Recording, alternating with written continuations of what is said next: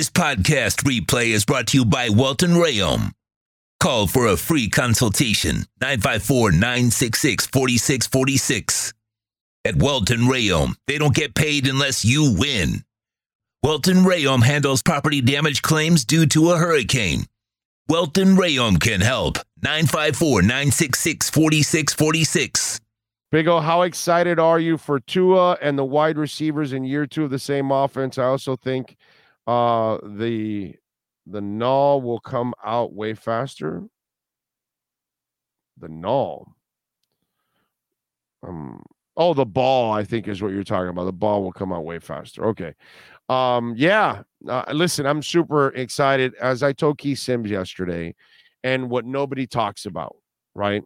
Because that's kind of what we do here on the show. We try to, actually use real sports talk and make you think and all these kind of things. Of course, I'm excited about the system in year two. Of course, I'm excited to see Tua and the wide receivers. But you know what I'm really excited about? Get me the running game, straighten it out, fix the offensive line, and get the tight end that McDaniel really wants. The two-way tight end, that's a playmaker and a blocker, right? Okay? And like yesterday, we talked about Darnell Washington, right? And whether he's there or not, that's questionable, whatever. But I love Tucker Kraft out of North Dakota State. I'm a Tucker Kraft guy.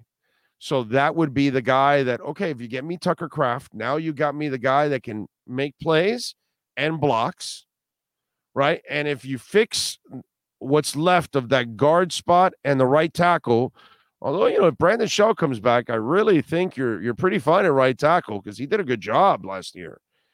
But at left guard, if you can fix that left guard, then all of a sudden you fix the running game and you fix the tight end. That's what's going to make your offense that much better. And if McDaniel, in the moments that you are running the ball, stays with the run and shows more conviction in those areas, that's when I'm excited more about the offense. Because if you give Tua the playmaking tight end element and the consistent running game, right? It's what I explained to Keith, and he agreed with me, obviously, because it's common sense. Look at Brock Purdy, okay? Brock Purdy is not a tenth of the quarterback that Tua is. But he has a guy that he can hand it off to and drop it off to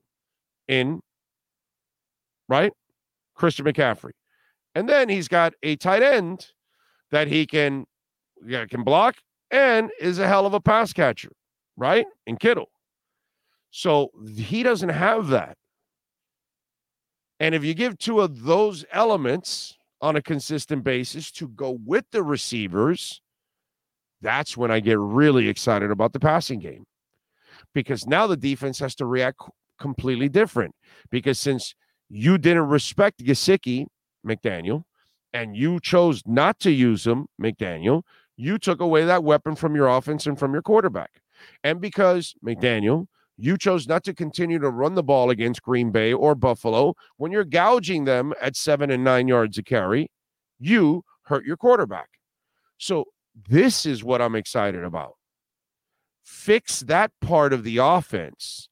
I know what they can do in the passing game, but you won't be able to crowd the middle of the field if you're running the ball on their asses because linebackers have got to come up. You won't be able to crowd the middle of the field if you got a tight end that is running a bow out or running down the middle of the field. Something that Braylon Sanders was not ready to do. That's what I'm excited about. Fix those two elements of the offense. And all of a sudden now, you've got a way more potent offense. That's what I'm excited about. The obvious is Tyreek and Waddle. The obvious is Tua. But the part that we really got to focus in on is get that playmaking tight end and make sure the running game takes another step forward because it was better this year than it has been in the past. Just like the pass blocking was better this past year than it's been in the past. But the run blocking still is not where it needs to be. So fix the run game and get me the pass catching tight end, and this offense takes a completely other step. And Tua becomes unstoppable if you add those elements. If he's got a running game he can depend on and a tight end to go along with those receivers, oh my God. That's what you got to look at.